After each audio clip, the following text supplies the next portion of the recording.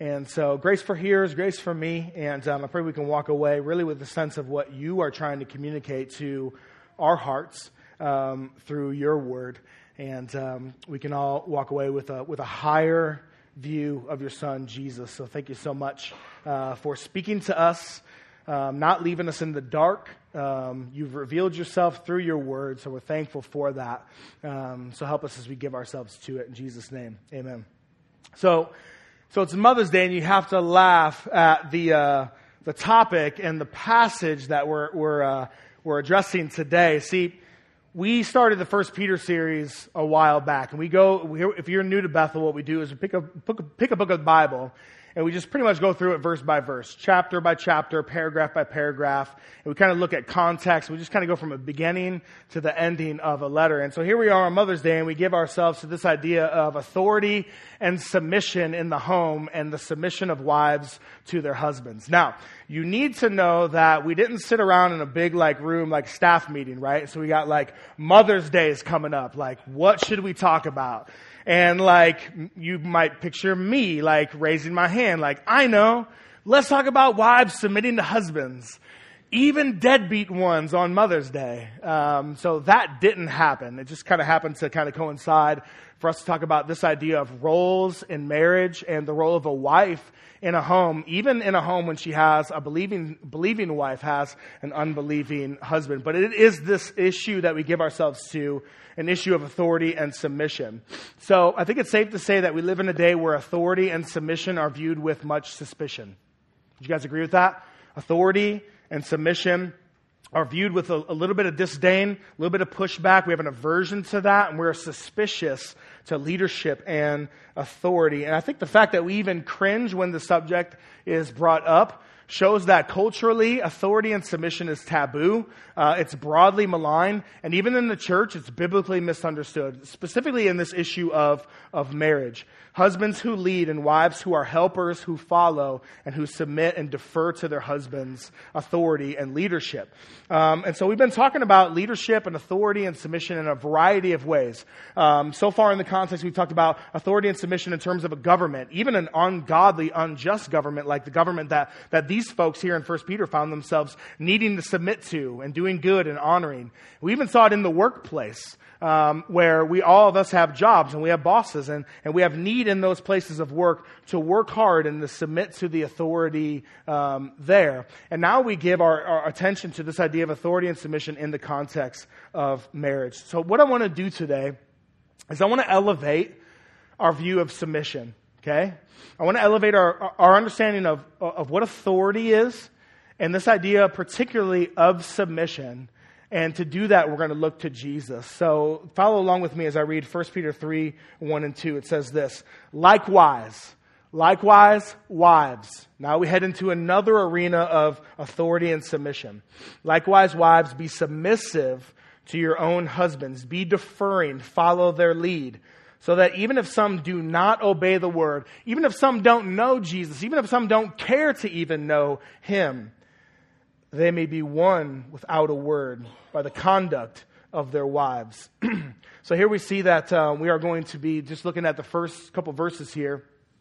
And then we're going to pick up the rest of this next week.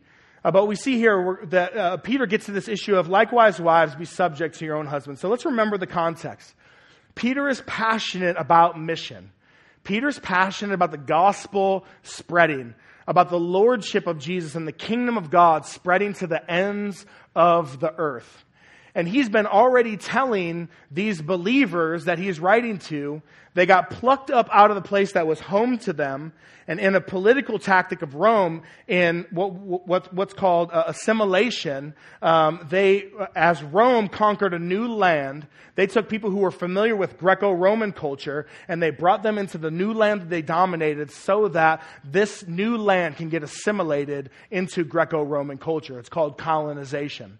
And so some among that number, they weren't even asked or anything. They were just said, you, and you. You're all coming out and you're moving over here. We've just dominated a new land by war, and we're going to go assimilate this new culture into Greco-Roman culture. And so some of the ones that got picked to go over there were part of the church of Jesus. And Peter knew them. And so Peter, with a heart For his brothers and sisters who are in an unfamiliar land, an unfamiliar day, he writes to them to pastor and shepherd them. And now we get to this issue of husbands and wives. And so Peter's been passionate, and he's been really very clear to explain why they're there. Why are you here? Why are you in this world? Church, why are you here? And he gives them new identities in Christ. One, he says, you guys are to be set apart like a holy nation. You're to be distinct. You're to be different. You have a new Lord, a new Savior, a new King, a new allegiance to God as King. And in a godless world, a place that worships Caesar as Lord and a variety, a pantheon of gods, that's going to make a difference in your life. And so this allegiance you have to Jesus, right, that ought to lead you to say no to some things and say yes to some things. To hate the things that God hates and to love the things that God loves. And a lot of times that's going to be in clash, right? That's going to be in contradiction to the broader culture who doesn't know Jesus, who doesn't submit to God as King. So they're to be a holy nation. But they're not to be like huddled in and around just themselves with people who think like them and act like them and believe like them. They're also to be a royal priesthood, which is just Bible talk for in the fabric of the world, in relationships with those who don't believe like them, look like them, act like them, and make decisions like they do, or love the things that they do.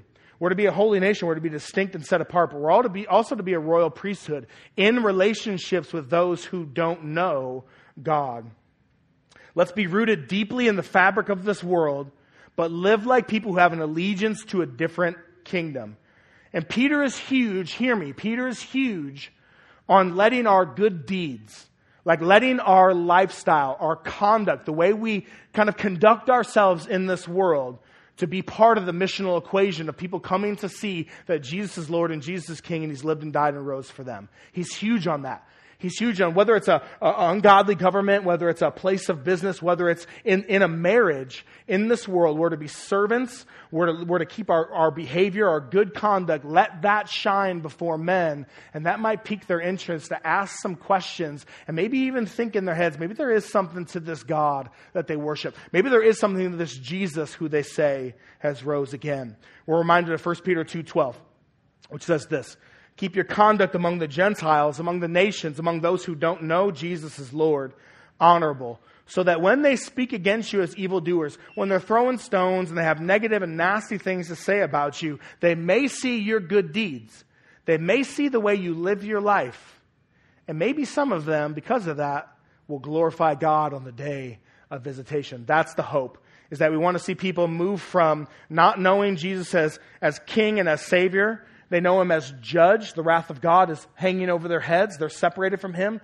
We want them to move to a place of unbelief to faith where they can know God as King and Savior, a Savior of grace and a King of mercy. So Peter really wants us to be servants. And he wants us to use our newfound freedom that we have in Jesus to serve those around us. Instead of being free how we interpret freedom in our day, which is free to just kind of live how we want, free to just kind of live life on my own terms. Rather, the freedom that the Bible talks about is I'm now free from sin and death. I've been released by the life, death, and resurrection of Jesus. Now I'm free to give my life away in service for those around me. I'm free to literally serve and love and do good to those around me, even those who maybe in the world's eyes wouldn't deserve it.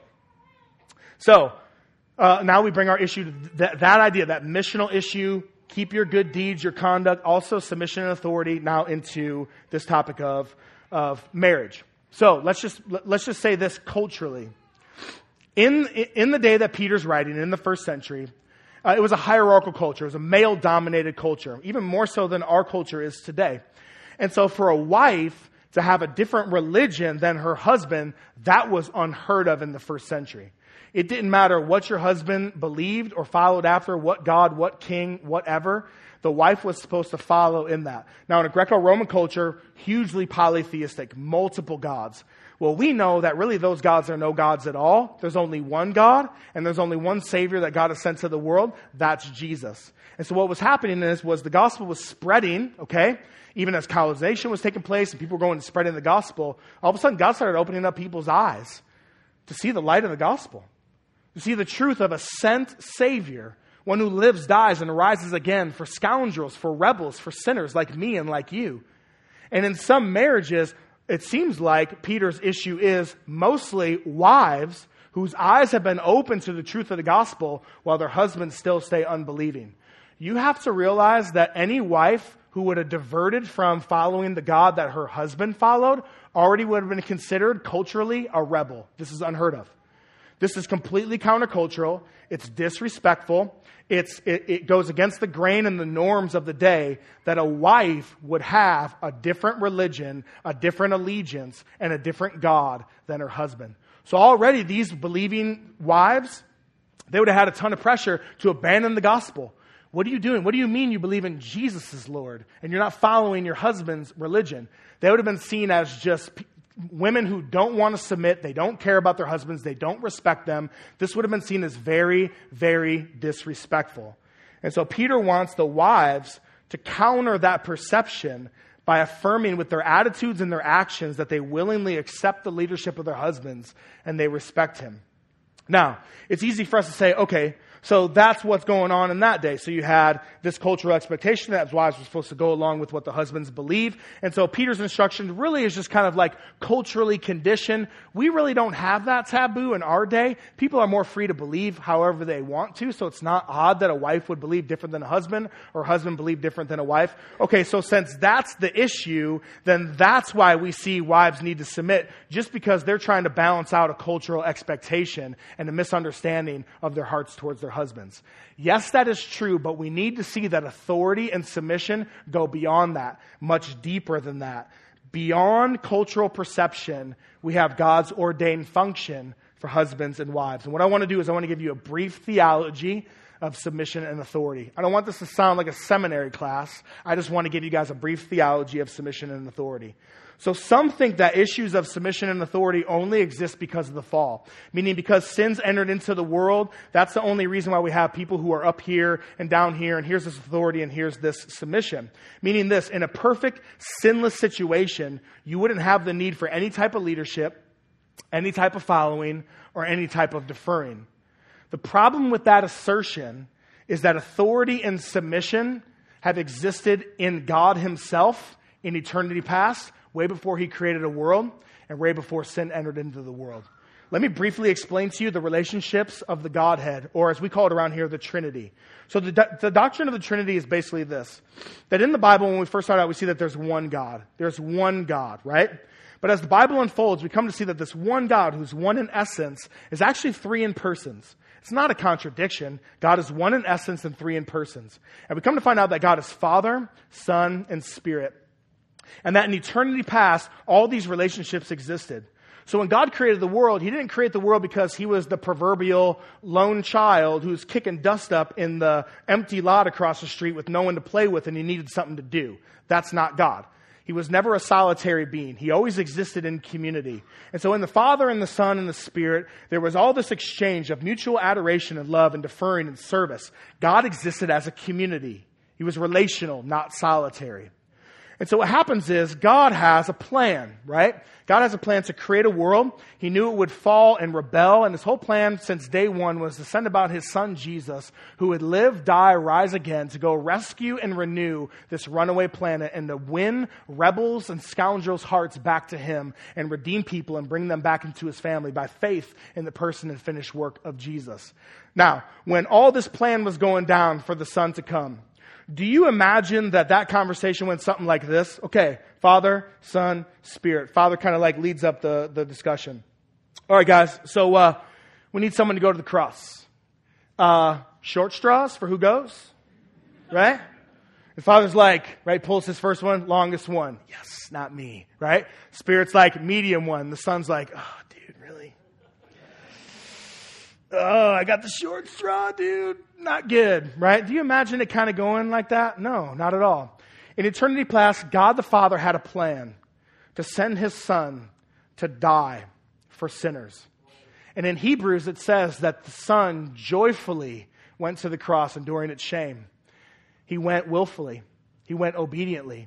And so we see that the Father has this authority and the Son submits to the Father. He submits to his plan. He submits to his will. He submits to his ordained way of doing things. And the Son joyfully submits to that. So even before sin enters into the world, you have this idea of authority and submission, and it exists in God himself. And so authority and submission aren't negative. They're not sinful. Because if you ascribe wickedness and sinfulness to authority and submission, just in general, I'm not saying that authority is not abused, and I'm certainly not saying that some submission isn't joyful and in a good culture. But I'm saying just in general, the idea is it can be done well because we see God do it well in eternity past. Furthermore, we see the Spirit submits to both the Father and the Son. If you just do a little bit of a study on the Spirit, and granted, I'll tell you, like some people say, hey, we don't talk about the Spirit enough. Yeah, I'll agree with that. But actually, that's kind of like the Spirit likes it that way because the Spirit doesn't want glory for himself. In fact, you'll notice when the Spirit comes on the scene in Acts 2, saves 3,000 people in the first day. Who gets the glory? Jesus. And the Spirit is okay with forever playing this behind the role scenes as the Father and the Son get glory for his powerful acts of service. So within the Godhead itself, within the relationships in the Trinity, Father, Son, and Spirit, we see this idea of authority and submission. Okay? So these are good things. And now, built into the fabric of the Imago Dei, or the image of God, or who we are created, we're created in God's image. So why does he create male and female? Because God's image can't be captured with a solitary male. God's image can't be captured with one person living in isolation. God's relational. And so in the beginning, he creates male and female, and he performs the first wedding ceremony. And built into that relationship, one, is the relational reflection of the Trinity, but also, two, this idea of authority and submission. And what's the purpose? It's for function. It's for function.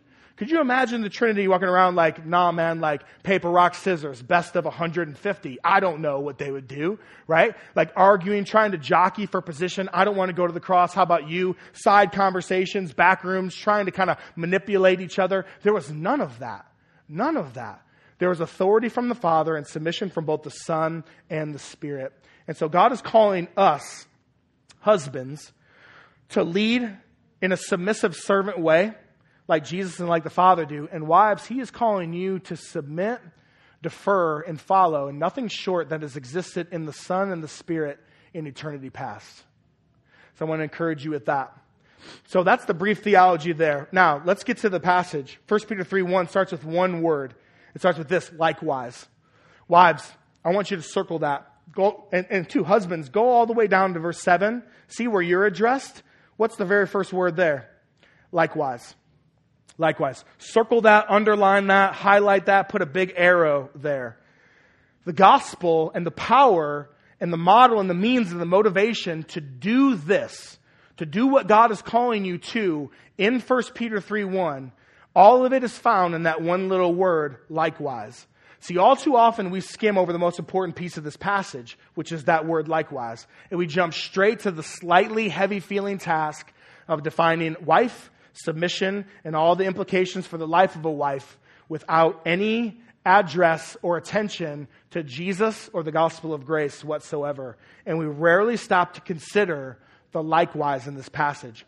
Likewise changes everything for you gals. It means in the same way or in the like manner. Now, when you see likewise, what we're doing is we think, okay, like what? Okay, like what? We have to look back. So if it says likewise or therefore, then we have to go back and say, well, what was written before? Well, right before he says likewise, wives, we have probably one of the most richest passages on the person and finished work of Jesus that we have in all the scriptures. Meaning this, that ladies, wives, God is rooting what he's calling you to in the beautiful work of the Son of God. Likewise, let's read it again for our reminder. For to this you have been called, because Christ also suffered for you, leaving you an example so that you might follow in his steps. He committed no sin, neither was there deceit found in his mouth.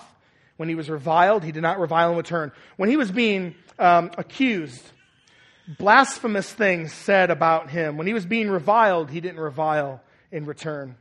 When he suffered, he didn't threaten. When he was being beaten and pierced with nails and flogged and whipped, he didn't say things like this, just you wait. I'm going to get mine against you. He didn't do that. He didn't threaten. What did he do? What was going on in the psyche and the heart of Jesus? But continued entrusting himself to him who judges justly. 24. He himself bore our sins in his body on the tree, that we might die to sin and live to righteousness. By his wounds you've been healed. For you were straying like sheep, but now have returned to the shepherd and overseer of your souls. So here's this beautiful description of Christ. And then the next word is this, likewise.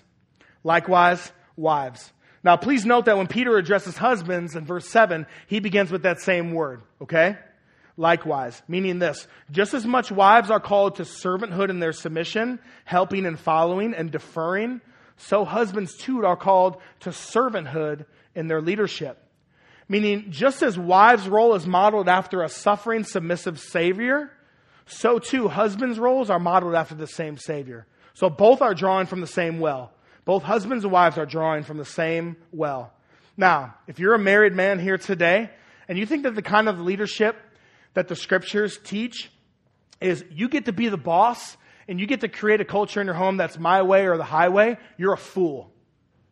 And I'd be glad to talk to you about that in the comments afterwards. You're a fool. If you think the kind of leadership is, I'm the boss, do what I say, and you're an overbearing, abrasive, dominant person, and everyone fears you in your home, you're a fool. And I'll tell you to your face. That is not the leadership that the scriptures talk about. Okay? But husbands are next week. I don't get to do that sermon, which I'm really bummed about. We'll get to that later. But Peter has just described Jesus as a suffering servant who, by the way of trusting his heavenly Father, he puts in check his words. He puts in check his actions during his injustice. And Jesus kept trusting his Father to be the just judge, to accomplish all of his good purposes and all the situations in his heart. And he handed over his circumstances to the Father to be taken care of. Peter roots what he is calling wives to here in this robust Christology. And I will say this, that I think that we have done wives an injustice. That we have very plainly taught that a husband's role is to model the servant, robust, right, courageous leadership of Jesus. And we have said, husbands, love your wives like Christ loved the church. But we have not said, wives, be submissive to your husbands as the Son has been submissive to the will of the Father. And we have not rooted your role in the gospel of grace. And we have not rooted your role in a powerful, beautiful Son who gives the means and model and the motivation for what God has called you to do. And for that I say sorry. And to husbands we say, husbands, love your wives as Christ loved the church, but wives, you're going to submit. Right? We just kind of like say it and then we like move on. Like let's not touch that. But here's what I want to say to you. If you're here and you view submission with a lowly lens, you have to view the cross and the Son who was nailed to it with a lowly lens. If you view submission with a lowly lens, then that means you view the Son as he's on a cross, submitting to the Father's will with a lowly lens. See, you have a dilemma if you spurn the idea of submission, but then raise your voice in worship to a submissive Savior who served you in your sin. See, we love the Son. And for those of us whose eyes have been open to the work of Jesus, we love the Son. We love to worship Him. We love to speak of Him. We love to give glory to Him. And we love all the benefits from His life, death, and resurrection. But we need to see that we have those because the Son was submissive to the will of the Father. So you can't on one hand rejoice in the gospel. You can't on one hand rejoice in a Son who lived and died and rose for you and then have disdain in your hearts for this idea of submission. For it is your own reconciliation and welcome into the family of God as adopted children, adopted sons and daughters that came by way of submission of the Son to the Father's will. Do you see what I'm saying here?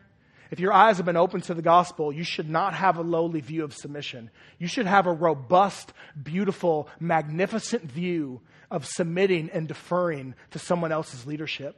And as we look to Christ, we see this kind of view. Let me first say this, that if Jesus doesn't submit to the will and plan of God, there is no cross and there is no forgiveness of sins. If there is no submission, there is no forgiveness of sins and no reconciliation.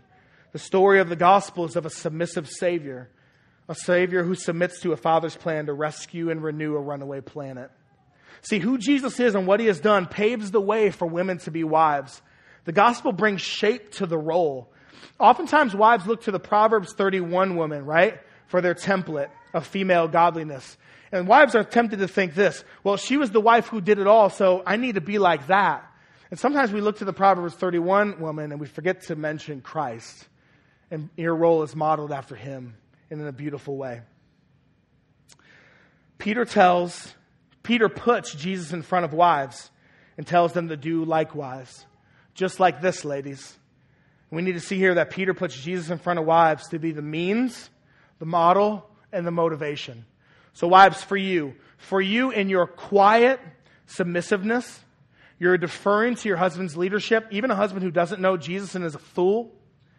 As you're quiet, as you ditch your nagging, as you ditch your incessant complaining to bring about your own means to what you want, as you follow his leadership, right?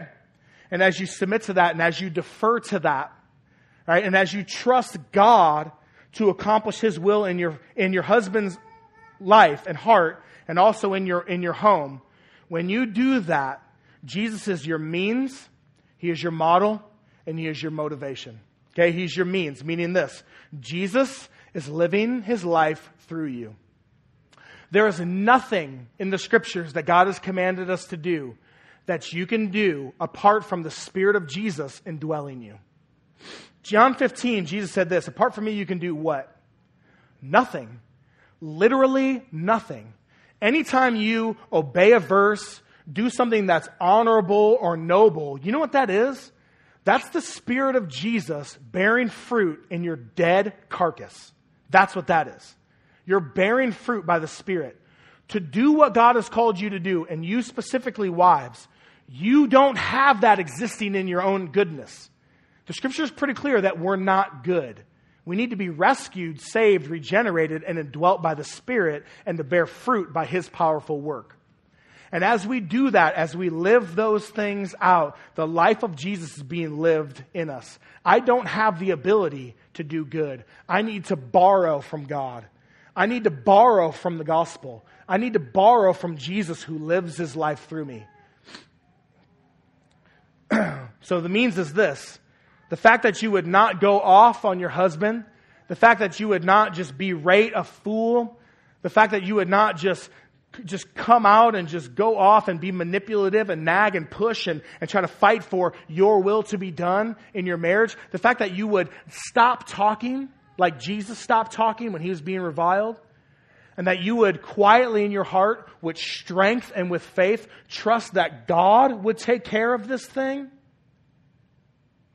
that is of the Spirit. That is of Jesus. And you do not have the ability to do that in and of your own flesh. So Jesus is the means. He has lived, died, and rose again, and he ascended. And Jesus said, if I don't leave, I can't send the Spirit. He is the helper. He is the comforter. And he is the helper for us to live the life that God has called us to live. So he's your means, ladies. He's also your model. Remember last week, Steve had the letters up here? He said like kindergarten, we kind of traced the letters, right? We traced the F, right? We traced all those things. Same thing here. He's the model. Jesus is the model. Jesus provides the template. And Jesus is also the motivation. He's also the motivation. Wives, God has called you to a difficult task. I was even reading this passage and I was just like, man, in marriage, wives are called to this, but also I think in life in general, in the Proverbs it talks a ton, like for us to not be so boisterous with our words and to shut up and stop and be people who listen. Isn't that hard? Anybody in here have a hard time not running their mouth? Yeah, I do. And it's not just wives, right? Like me all the time. I'm always like going way across the line. I'm always just real, like out there and aggressive, saying things I shouldn't, not being prudent, not being wise, not being respectful. I cross the line often with my words. I'm passionate. I'm Italian. I'm throwing my arms around, right? And to do anything where you just kind of just stop and you stop trying to bring about your own ends through your own words and trying to bring about what you want and what you desire and to stop and trust God to do his work, that's hard. That is massively hard. And yet, wives, the way God has ordained marriage and the way he has designed it, he has placed the mantle of leadership on husbands, and he has placed the mantle of helper and follower on wives, that they defer to their husband's leadership. And Peter's saying that sometimes you need to do this without words. You don't win him with words. So he's the motivation. So wives, I want to tell you, when it gets hard, when it gets difficult, I want you to open up 1 Peter 2, and I want you to remind yourself of the Savior who, when he was suffered, he didn't threaten. When he was reviled, he didn't revile. but continued entrusting his soul to him who judges justly. And I want that to be your means, your model, and your motivation to do the difficult task and the hard task of what he's called you to in your marriage. All right, so really, really quick. I want to tell you what submission does not mean, okay? What submission does not mean. And, of course, I have more content that I can get through for the rest of here, but let's just run through these. Submission does not mean agreeing with everything your husband says or believes. The wife of 1 Peter believes Jesus is Lord and the husband doesn't. It doesn't mean you have to agree. It's not this, hey, babe, when I want your opinion, I'll give it to you. Right? That's foolish. And that's stupid. And if you're a wife and you think submission means that, you have misunderstood what the Bible is saying about submission. We're talking about a robust, faith-strengthening, Christ-modeled deferring in your role to a husband's leadership and a massive trust in God to bring about his will in your home and in your husband's life. That's what we're talking about. Submission does not mean agreeing with everything your husband says. The 1 Peter 3 wife does not agree with her husband in regards to Jesus. Submission does not mean never trying to change your husband. It just talks about how you go about it. Okay, wives, you have an idea about the culture in your home. You'd like to see some things change. They're in conjunction with the Word of God. I think you can talk about those things, but to go about it by pushing and nagging and incessantly talking and bringing about your will and your desire in the home, that's not what God's called you to. He's called you to speak your piece. Do that so respectfully, be honest and be bold, but to not try to bring about culture change by pushing and nagging and incessant pushing. Quietness, right? Deferring to your husband's lead. Submission does not mean that a wife gets her spiritual strength from her husband. Doesn't mean that. How can the 1 Peter 3 wife get her spiritual strength from her husband who doesn't believe? Right? Some of you think that when you got married, you married like this guy that was going to be like your resident Jesus. Right? Your husband is not the Christ. There's only one Christ, and he is not in this room in bodily form. Right? He's risen. He's at the Father's right hand right now, and the Spirit indwells in you. And so wives, man, husbands need to lead their wives, right? But they ought not to see their husbands as the only thing that's going to lead them spiritually. For the husband of 1 Peter 3 can't help his wife. Also, submission does not mean acting out of fear. 1 Peter 3 wife is told in verse 6 to do what is right without fear of what their husbands might do. Do what is right without fear of what your husbands might do. See, let me just put it this way. Oh, this isn't good. With husbands and wives, he has called husbands and wives to walk the way of Jesus. And Jesus is the means, model, and motivation for both husbands and wives. Outside of Jesus, you have ditches. Too much and too little. A husband's ditch of too much is being overbearing, abrasive, being an idiot, and being a jerk. Okay? That's the overbearing too much of being a husband. The too little is when you're passive, you don't involve yourself in your home, you're a pushover, you don't lead, right? And you place the burden of leadership on your wife's head instead of you taking it up on yourself, and you sit in your lazy boy and watch sports all day long while your wife's trying to run around and try to be both husband and wife. Okay? Those are your two ditches right there. Again, I wish I could preach next week's sermon. But anyways, I'd have to repent a ton and then preach it. So wives have the way of Jesus right here, okay? And so their too much is this. Being that Proverbs wife, that's the continual drip of a gutter. The one where it says, hey, husband, it'd be better for you to live on the roof of your house than live with this gal. Right? Just constant talking, doesn't shut up, keeps pushing, nagging, fighting, scraping, clawing, and if you don't agree with her or go her way, she's going to make your life a living hell. Okay? That's too much. The too little of a wife is this, that you live in fear. And on the outside, it looks like submission, but inside it's fear. She doesn't talk back. She doesn't talk at all. She has fear to even go against her husband or offer a different way or even disagree because she's afraid of what her husband might do. That is not submission. And it's not respect. You know what it is? It's worship. When you value the opinion of anybody or anything over and above God, you worship that thing. And some wives are in some situations and in marriage cultures where they fear their husbands. And you know what? Some of the husbands are glad for that. They like it that way. You're a fool, okay? And we'll deal with you next week. But anyways, And you know what? I tend to do that sometimes. And I need to repent of that. And I have proclivity to that. And the way of Jesus teaches me different and forgives me for my sin in those ways. But when you have a wife who's fearful of her husband, that is not submission. That's unhealthy. Out of joy, Jesus went to the cross, not out of fear. Not out of fear. Next one is this. Submission does not mean that wives have to be silent. 1 Peter 3 wife is told to not try to win her husband with the use of words, but with the power of the gospel seen in her transformed lives. It never says for her not to talk. Furthermore, if Jesus is our model for submission, what do we see Jesus doing in the Garden of Gethsemane? If the cross is the main model for submission, what do we see Jesus doing in the Garden of Gethsemane? He comes to his Father and says this, Father, I'm having a hard time with the cross.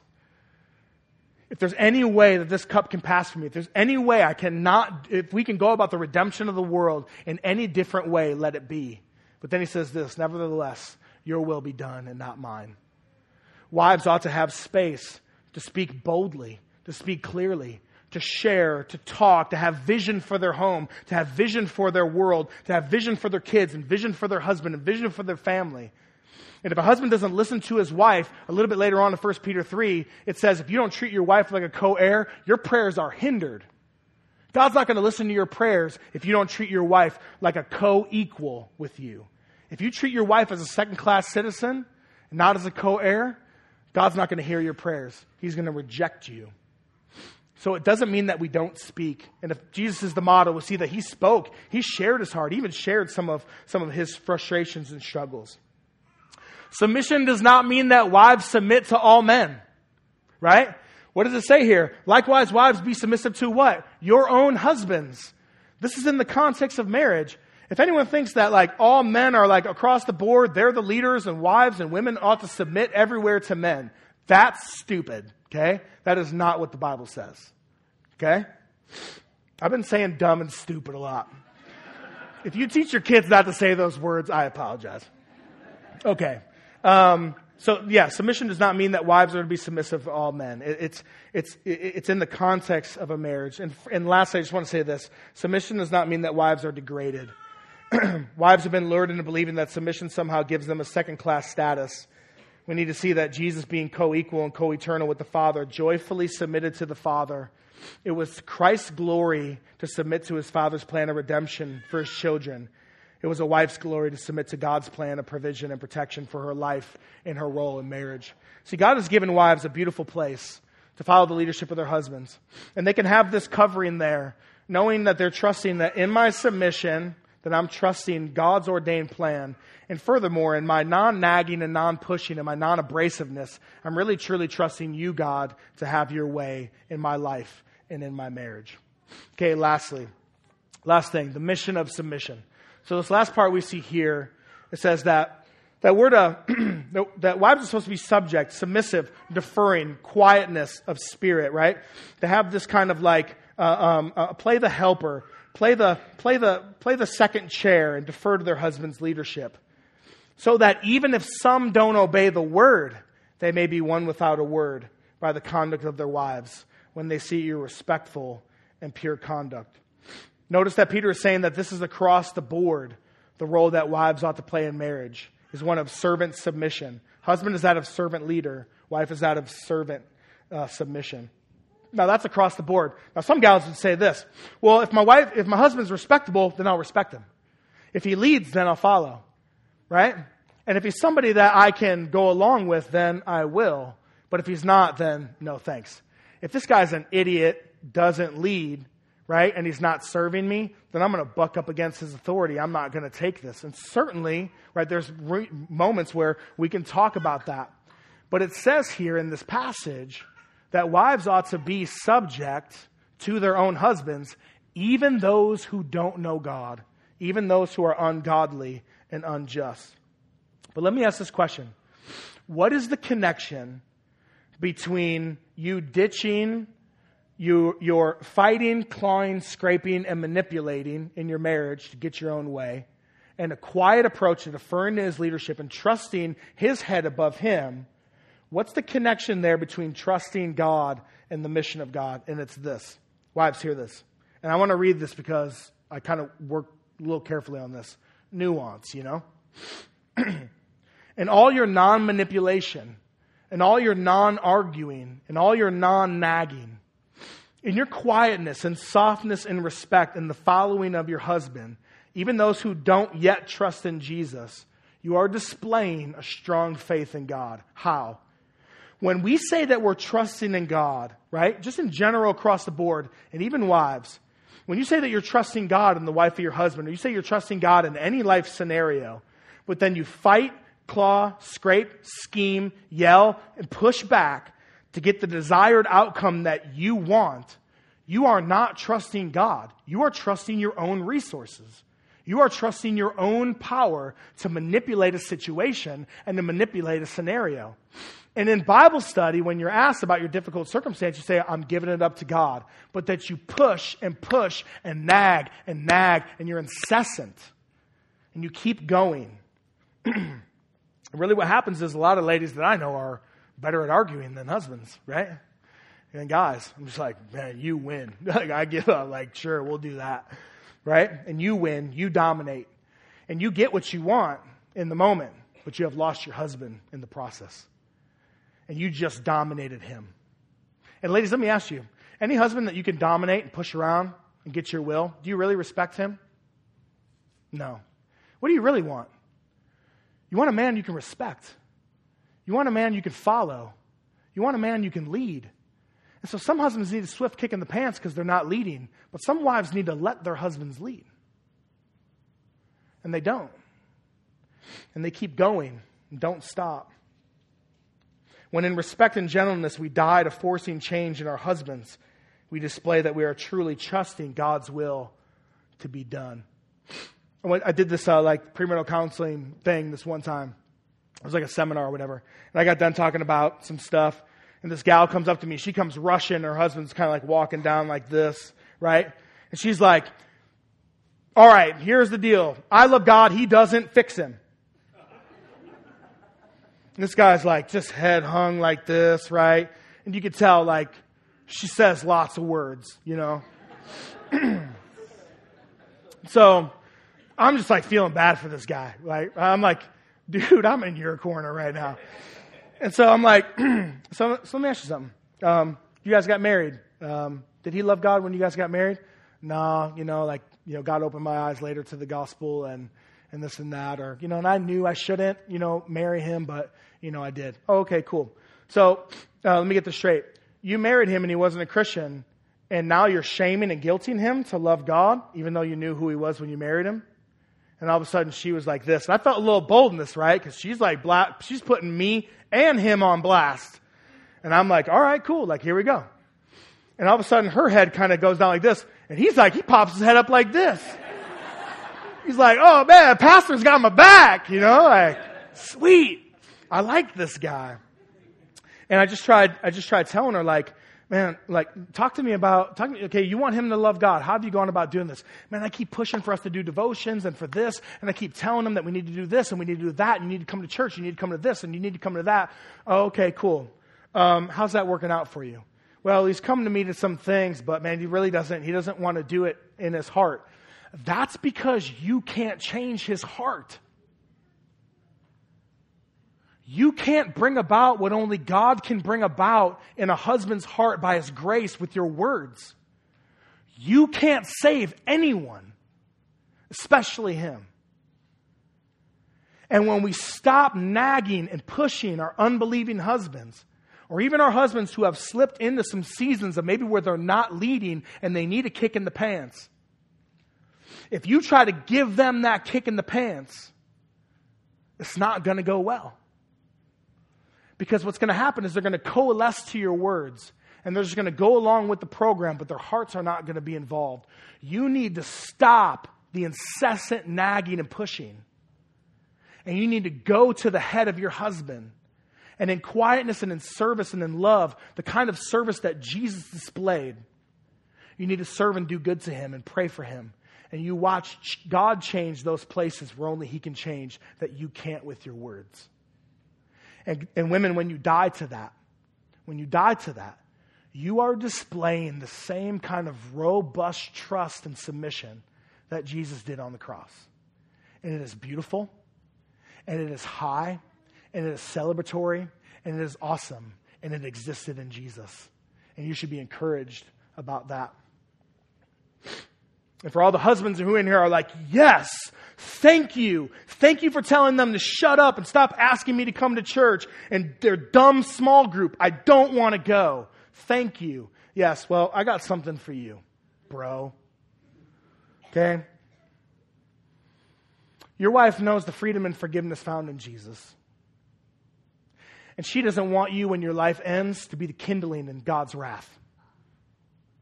Because there is a God, and He has a heart of love.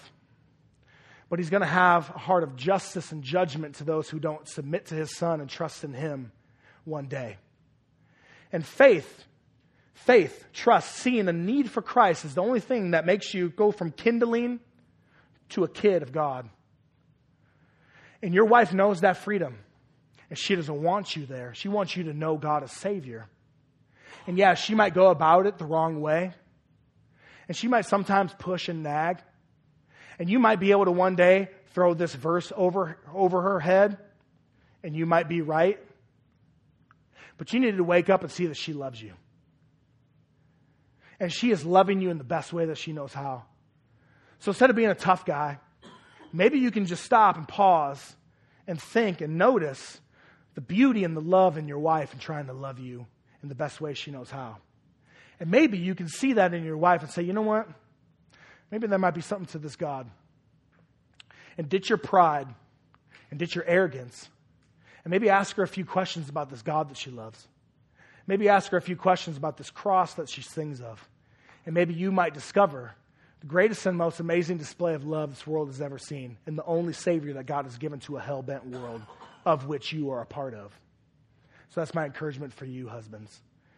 Moms, on Mother's Day, it's the same thing. Moms, you're in your homes as missionaries. And some of your husbands need to know God. Kids need to know God too. And on Mother's Day, I just want to remind us of a real quick passage in 2 Timothy. Go ahead and throw it up. Zach, thanks, man.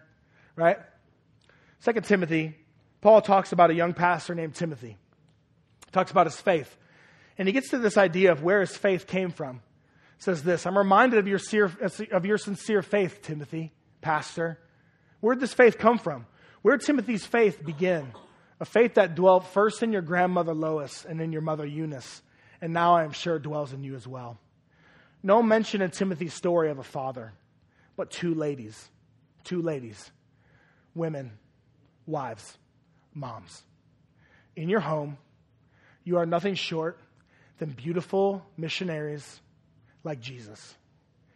And if you think for a second that your role is anything less than that, please repent and come to see that what God has called you to in your home is awesome and it's beautiful.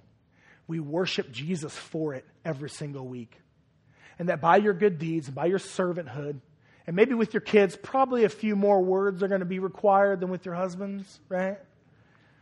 And in all you're doing, and all your serving, and all your submission, and all your helping, and all your being like Jesus in your home, you are trusting and submitting to God. Trust His sovereignty. He will have His way in your husband. He will have His way in your kids. And you get the beautiful freedom of not throwing the weight of that burden on your shoulders. So you can die to your nagging. You can die to your pushing. You can die to your manipulation. You can die to all that. And you can trust in the beautiful role that God has called you to in marriage. And trust God to have His way in your life and in your home with your husband and with your kids and with you. Let's pray. God, thank you for today. Thank you for this passage. Thank you for this word. Thank you for just loving us. And I pray that these next few weeks will just produce a lot of just fruit in our lives and in our marriages. I pray for husbands and wives to go home later on and to have good conversations. I pray that you might, just some marriages right now, they're just stuck in paralysis and just hurting right now. I pray that you would just, God, just be good to us. I'm asking you for the bread of just healthy, gospel-glorifying marriages where husbands lead like Jesus and wives help and submit like Jesus. And they bear fruit I'm asking you for the bread of that, and I'm trusting that you will not give me a stone, and you will not give me a snake. Give me the bread. Give us, give our family, give the Cedar Lake campus the gift of that. Help some marriages that are hurting. Pray for good, awesome conversations later on and in this month. We love you. Jesus, thank you for being the submissive Savior who didn't lash back and take vengeance upon himself and defeat his enemies, but you willingly submitted yourself to the cross to be defeated by your enemies so that you can win the war over sin, Satan, and death, and so we can be reconciled back to you. Jesus, we love you. Amen.